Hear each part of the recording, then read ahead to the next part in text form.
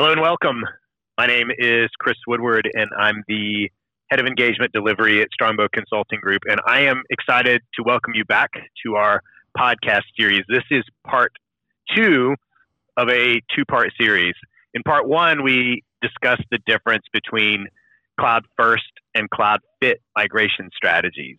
Today, we're going to discuss a topic that's also on the minds of many enterprise executives in the IT space, and that is how to manage their financial exposure to the cloud.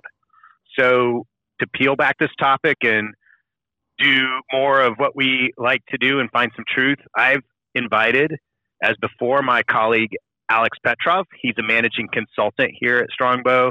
Alex leads some of our very largest engagements and projects in the finance, retail, and healthcare verticals. Prior to joining Strongbow, Alex spent over 15 years at a number of Fortune 500 companies as an IT leader. And in that capacity, he was responsible for directing global IT teams and strategic programs. And with that, I'm going to hand it over to Alex and let him dive in. Thank you, Chris. Last time we talked about the importance of taking a strategic view of moving enterprise workloads into the cloud. And we talked about methodologies to do that. It's a real challenge for many companies as they're moving past proof of concept exercises into really massive cloud deployment. And today's topic is very closely related to that. And the topic is how to optimize the cloud spend. Just like migration, it's becoming a really major challenge for enterprises of all sizes. In fact, we have worked with some clients who found it very easy to get started with the cloud, just throw in some basic governance in place. And 1 year later, they would discover that those controls are not sufficient on the scale that they're operating. 1 or 2 years later, costs are quote unquote out of control. And the issue is a CIO level problem. And in terms of cost, we're seeing reports and also firsthand from our clients that about 1/4 of a typical IT budget now is linked to various cloud services. And 10% of that is infrastructure platform as a service. So these are now significant dollars, and the spend is only getting bigger. Yeah, that's interesting. It just seems like what you're describing is totally explosive growth. So, can you tell me a little bit about some of the factors that play into this explosion in costs? Yeah, certainly. And it's really important to underscore that it's not a one-dimensional problem or just moving the cost dial, as many IT teams are accustomed to do with hardware maintenance or network transport, when it's just a matter of vendor negotiations and, voila, you've met your budget. So it really is important to consider it from multiple angles. And what we've seen is that, too much governance around cost, control, and you suddenly may defeat the purpose. The original benefits of the cloud suddenly may be gone. So it's really important to not throw the baby with the bathwater, so to speak, and to manage those costs, control them while preserving the fundamental benefit of agility, innovation, on-demand consumption, which were the first initial reasons for you to go to the cloud. So you're right, there are multiple factors beyond cost, which are really business benefits of the cloud. Yeah, I noticed I when I'm talking about this type of thing in any area, I like to use the word optimization. I noticed you didn't use the word optimization there when you were describing that. Was that deliberate? Tell me a little bit more about how you view cost control, cost reduction. Is it a straight optimization play? Is it more complicated? Yeah, it's another important point to make. What we're seeing is that this exercise is not necessarily cost reduction. It really depends on where you are with the cloud and the overarching cloud benefits. So for some companies, instead of cost optimization or cost reduction, the pressing challenge is how to bend the curve so that instead of exponentially increasing cost, they could just bring those costs under control, under some semblance of control, so that they would not be as rapidly escalating. Sometimes we're seeing that the spend needs to increase. maybe you need to purchase some enabling tools or some additional instruments like CASB just to make sure that you stay compliant. So it really depends on the situation, and that's why one size fits all really doesn't work here. And also to reiterate, we assume that there is some overarching financial or strategic rationale to moving IT services to the cloud. What we're talking about here is not that business case. It really is the case for managing your costs, controlling your costs, minimizing waste, maximizing efficiency without negatively impacting the users. That's really the scope of this discussion. Got it. And that's always one of the most important considerations. Not negatively impacting end users, not negatively impacting ongoing operations, right? This is the case in all areas, right? Network, mobility. These are just areas that come to mind when I think about optimization or getting ahead of increasing costs. Those are areas where you have to take a proactive approach to managing those costs, and you have to have a plan that is that you execute in order to do it. To keep costs under control, but not negatively impact the users. And when I say that, I also think about all of the times where clients of ours have shut down otherwise good ideas to control costs or to optimize costs because of a concern, a fear, real or perceived, that it would negatively impact applications, operations, or end users. So I think we're going to dive in next, maybe just to some ideas that you're going to bring forward as to how to make it so. Is that right? Yeah, that's right. And there are many ways to manage cloud costs. So first, we'll talk about reservations and resizing. This is the most traditional way of doing that. We'll talk about private pricing and other commercial measures to control costs. Then we'll talk about the longer term and greater reward type of opportunity of rewriting applications so that they could run on a different, lower cost infrastructure. And lastly, we'll talk about demand management. Okay. So reservations and resizing, as I mentioned, this is the traditional way to manage cloud instances, particularly virtual machines. Oftentimes, it's the most common starting point just to get those costs under control. Interestingly enough, when we look into the enterprise deployments, even previously optimized deployments, we're still seeing a lot of opportunities related to reservations and resizing. And the idea is to really look at the typical workload and look at the profile of that workload historically and also looking forward, and to decide if it's worth reserving it because it's relatively stable and expected to perform so for the foreseeable future, or to see if it's aligned to the right virtual machine, and possibly if it's possible to change the size of that machine to lower size. Typically, reserved instances, they will generate 20 to 50% savings. It really depends on the duration of the reservation and the terms of the particular cloud service provider that you're working with. Resizing can also generate good returns for previously unoptimized resizing that has drifted out of alignment. We've seen 10, 20% savings. And another important point here is that even though we're talking about computational capacity and CPU power, some applications are not constrained by that. Some are constrained by memory, some are even constrained by input-output, I/O constrained. So in addition to choosing the right capacity, there may be a need to migrate to the right type of a VM. Yeah, it's interesting when we talk about reservations and we talk about resizing of instances.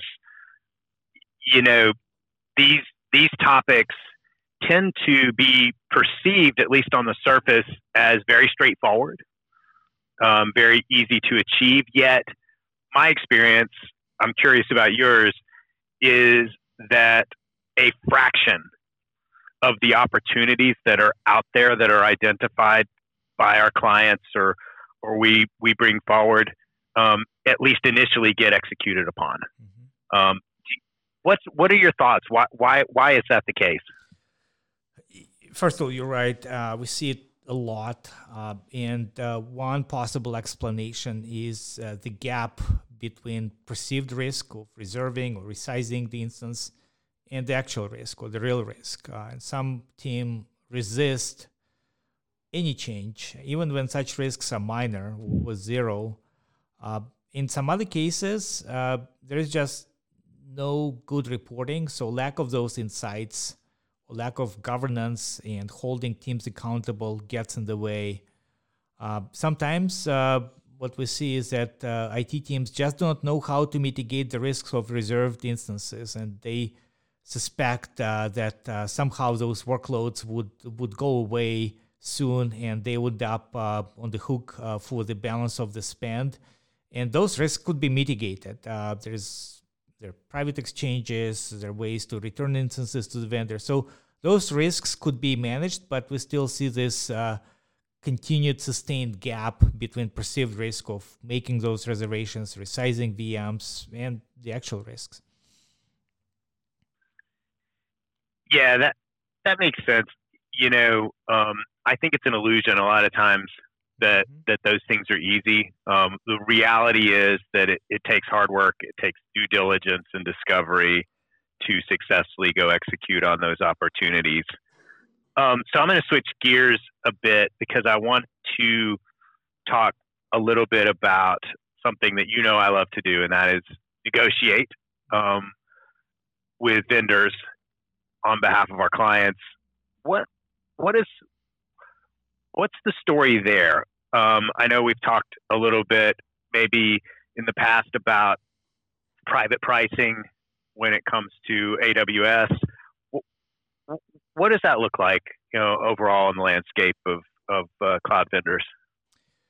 Yeah, so private pricing has been gaining in prominence.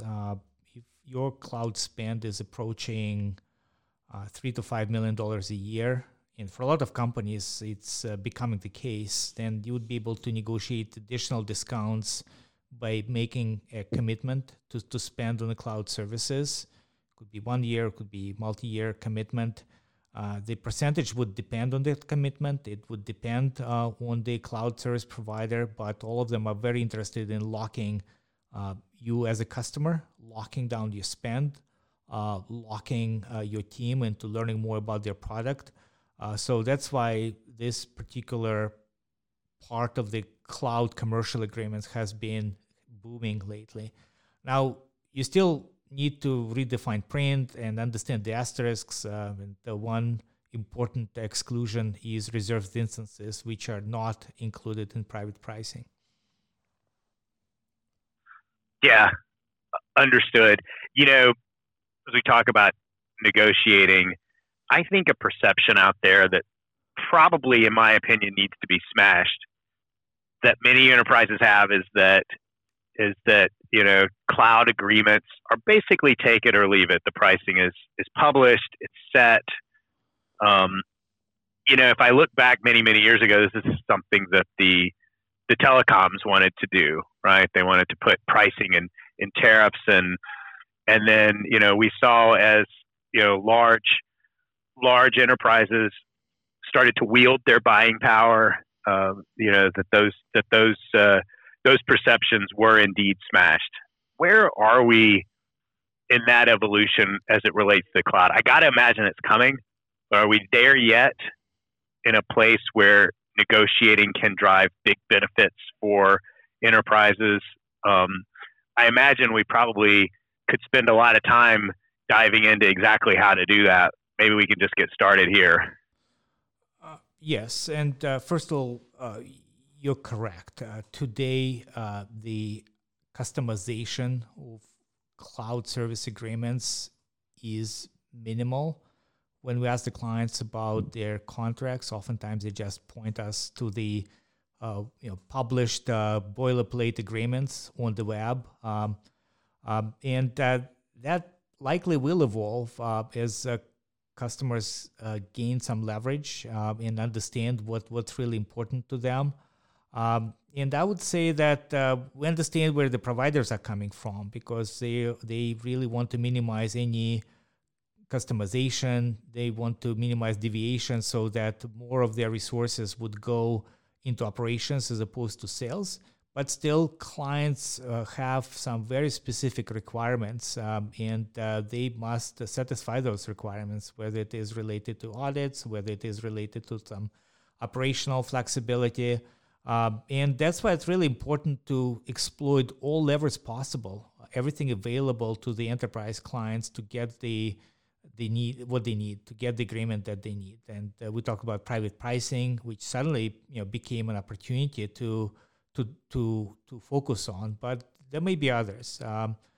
As far as cost and financial benefits are concerned, there may be some opportunity to aggregate the spend into multiple accounts under enterprise agreement, link other spend, for instance, with Microsoft under the same umbrella, pursue group buys. We've seen that as well. We also have seen some cloud providers becoming more flexible than others, in particular Google, under their new CEO in leadership for the last 2 years, is showing a lot more empathy towards its clients. So I agree with you, the game is evolving. We shouldn't expect the contracts to be infinitely flexible, but we'll see a lot more customization than what we have today. Makes sense. To me, it's all about generating leverage and then using that leverage to achieve a result that's positive to your bottom line. Right. On that topic, in my mind, one of the most effective ways to generate leverage is to create some competition. I'm curious what you're seeing out there as you're working with our clients. Are you seeing them still prioritizing their cloud spend with a single provider, or are you seeing companies move more towards a multi-provider model? Right. We've seen the continuing trend of picking one dominant strategic cloud partner, and that partner could be supplemented with technical use of others, driven maybe by geography, like data jurisdiction, or maybe just hedging some risks related to a strategic partner. But it's interesting because for all the talk about multi-cloud environment, companies are still having a dominant cloud partner, and we expect that to continue for some time. Got it. Yeah, I think that's interesting. I think it's something that is going to need to change if companies wish to exploit the maximum leverage. So hopefully there's more to come on that, and I'm hopeful that through some of our work with clients we can maybe help generate some of that change. So what's next? Well, the next bucket is very different from what we just talked about, and it is about rewriting applications to make them compatible with new type of infrastructure, specifically spot instances, serverless infrastructure, and containers. So these are all fundamentally different ways to approach server and storage and overall IT infrastructure. They all promise a different, approach and higher ROI or lower TCO, but it also implies transformation of services and rethinking how you approach writing your applications, how you approach microservices. So it's not as straightforward as just resizing or reserving your virtual machines. Yeah, it sounds so not as straightforward, and I'd imagine that when compared to resizing or reserving instances, that those type of actions, this takes longer, right? It sure does, multiple years, and the outcome, frankly, is not just lower infrastructure cost. Companies are doing it primarily for business benefits and process improvements, so that in addition to this lower total cost of ownership, they would really recalibrate how IT is developed and how it's supported, And my favorite example is one company I used to work for, and now they can run changes to their production environment in the middle of a weekday as opposed to midnight on a Saturday. And that's because their infrastructure is now designed to scale horizontally. Right. I'm sure a lot of people are not at all disappointed that there will be no more 2 a.m. conference calls one day. What about demand management? Yeah, so that was the last or number 4 opportunity to manage costs, and that by itself includes multiple tracks. Okay, so one is what I would call war on waste and elimination of any resources that you're paying for that are not productively adding value. So some companies, for instance, automatically shut down your dev instances after 90 days. And they require you to justify why your dev instance need to stay active. So this is the equivalent of zero-based budgeting approach. Okay, some companies have policies to shut down dev and QA for nights and weekends. Although that may be limited to simple instances, we've seen that in case you have kind of clusters of VMs, that may pose a difficulty. But again, the same idea of how we eliminate waste. How do we shut down anything that's not adding value that we're still paying for? So some other companies are placing the burden onto users, and they create chargebacks. In fact, when we interviewed one of the cloud directors, he said, and I quote, "The only way to achieve accountability is to implement chargebacks." And I personally have my doubts about that being the way or the only way, because users have budget for it and they can spend companies' money on it, doesn't mean that they'll spend it well and spend that money productively. Yeah, I mean, I have an opinion on that too, Alex. I think it aligns with yours, that it really just shifts the problem and doesn't necessarily solve it. Chargebacks, of course, have their place, and they also fit in better with some industries and some firms than they do others. What's the alternative to that approach?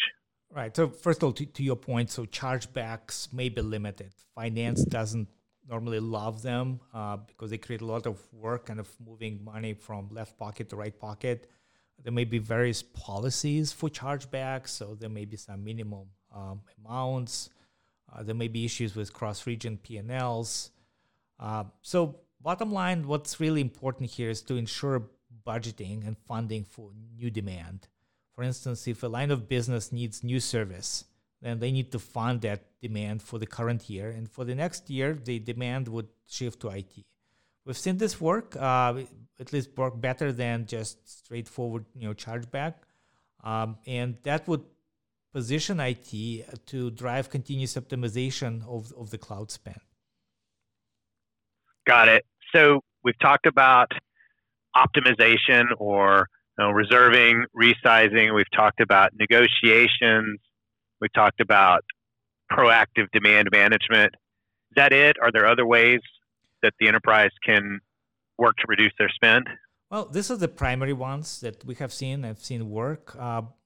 It's probably important to underscore that there has to be a process that threads them all, and oftentimes it's referred as governance. So this really means establishing the ground rules for financial spend, for maintaining the environment.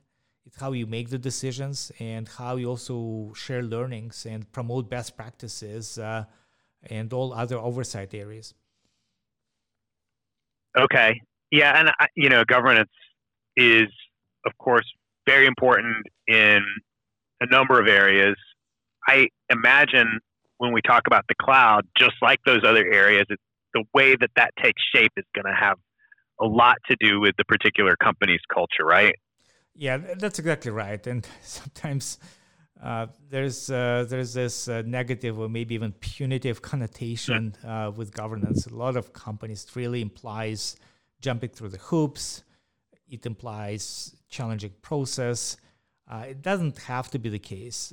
One director at FedEx that I talked to she actually talked about the culture of blamelessness. So that's a big part of how they govern cloud. Basically, how do you learn from mistakes so that others do not repeat them? And I used to work for FedEx, and I could see how they can afford that. That they have very strong, very positive culture of accountability. So it enables them to decentralize this decision making as opposed to sitting everybody at one table and reviewing all the decisions at that table all the time.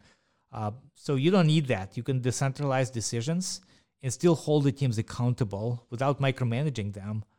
So basically engaging, empowering end users, empowering leaders, taking risks, sharing lessons learned, being transparent is great, but it's not easy, and probably is not for any company. It may be proclaimed, but it really takes hard work to make it happen, and it really needs to fit with your culture.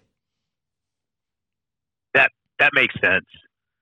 So I think we have a little bit of time left here, and I believe our last major topic that we wanted to cover is something that is a favorite of mine. If you've ever been to my garage, you would know, is talking about tools, a little different kind of tools here. We're going to talk about optimization tools as it relates to the cloud. What would you like to tell us about that? Yeah, tools are really fundamental part of optimizing cloud, controlling cloud span. They really align to all that we have just talked about. And it's a fair question to ask the companies, what's in your garage? What kind of tools you have there and what you're still missing, and which tools are probably no longer fitting what you need to accomplish. Because some people think that the tools and best practices are, just the answer. You just throw tools in and put in some governance, quote unquote, cloud COE, and you're done. The reality is more complicated. And if you're serious about identifying and permanently eliminating 30% of your spend, which is average waste percentage, you really need to go deeper beyond just tools and beyond just designating cloud COE, and really understand the business context of your applications. That makes sense to me, that identifying based on data the fact that an optimization or an improvement is possible is something very different from understanding exactly why that is the case and understanding if that will continue to be the case. Do you think I mean, to me, like a parallel I would draw is, maybe something simple is an air card, which is probably a word we haven't heard in many years, but years ago I remember seeing air card inventories with some of our network clients that showed hundreds or thousands of these devices that were idle for a very long period of time. And so based on that data, you could get rid of them, but based on the context, those devices are essentially disaster recovery for critical users or applications. Is that kind of similar here in terms of, your discussion around context? Yes, you're absolutely right.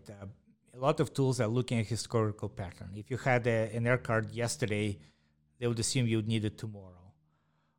And this is a little bit like walking around your house at night, and if you're looking at the lights that are turned on, and you think, well, if it's turned on, it probably needs to be turned on, so I'll keep it on, keep your room lit. So it's probably not the smartest way to manage resources. So you really need to understand why that instance is still on. Should it be on? Should it be transformed? Should it be resized? What's the approach? And you need to do it at scale. You really need to think about capacity, total capacity, and specific types of applications. So you need to map those cloud services to workloads. You understand the growth profile, cyclicality, performance, and what's acceptable performance-wise. And maybe even remap privacy and security. We talked about it in the first segment, that it's hard work, but it really pays off because you would be able to very closely align your workloads and your infrastructure. And interestingly, since we're talking about ongoing optimizations, these attributes may evolve over time. And I'll give you one example. There are a lot of changing privacy regulations around the world. And those regulations may change the profile of your security field for the application. And that may trigger some changes.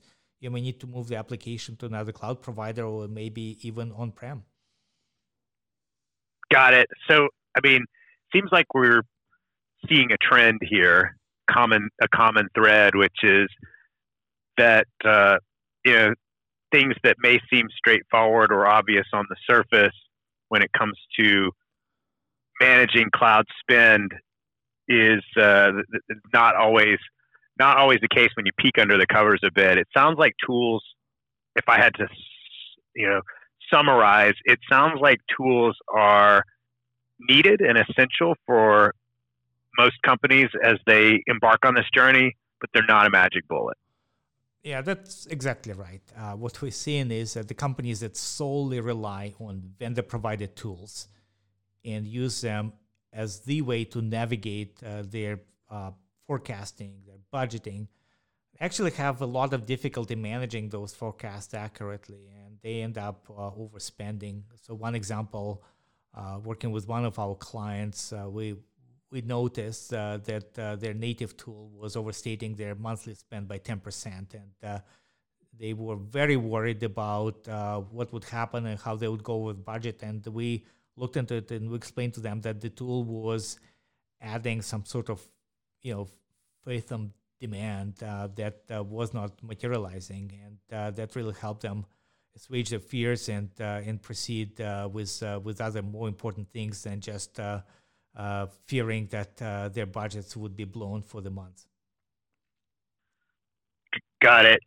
So, something I hear a lot is, something along these lines. We're using Cloud Health, or insert your favorite tool here, to optimize our cloud spend, and everything is going great. We're on top of it. What would you say to someone who wants to validate that statement? They want to make sure that they are getting all that they can out of the tool, and that they're doing everything that they can in using that tool to achieve the best result. What would you tell them? Well, with all due respect for Cloud Health and Cloud Checker and Apptio and other tool providers, the answer about needing more help is it really depends. If your company has the right resources, dedicated resources with cross-functional representation, and the team has combination of technical skills, operational and commercial acumen, and maybe you are in a position to truly control the spend internally without getting any help, what we're seeing instead is a lot of companies end up putting square pegs in round holes and ask engineers to run the role of procurement, and that really doesn't work out well. Or there may be an issue, like we talk about culture or processes, and the team may not be comfortable asking some real tough questions of the vendor, or for that matter, line of business leaders.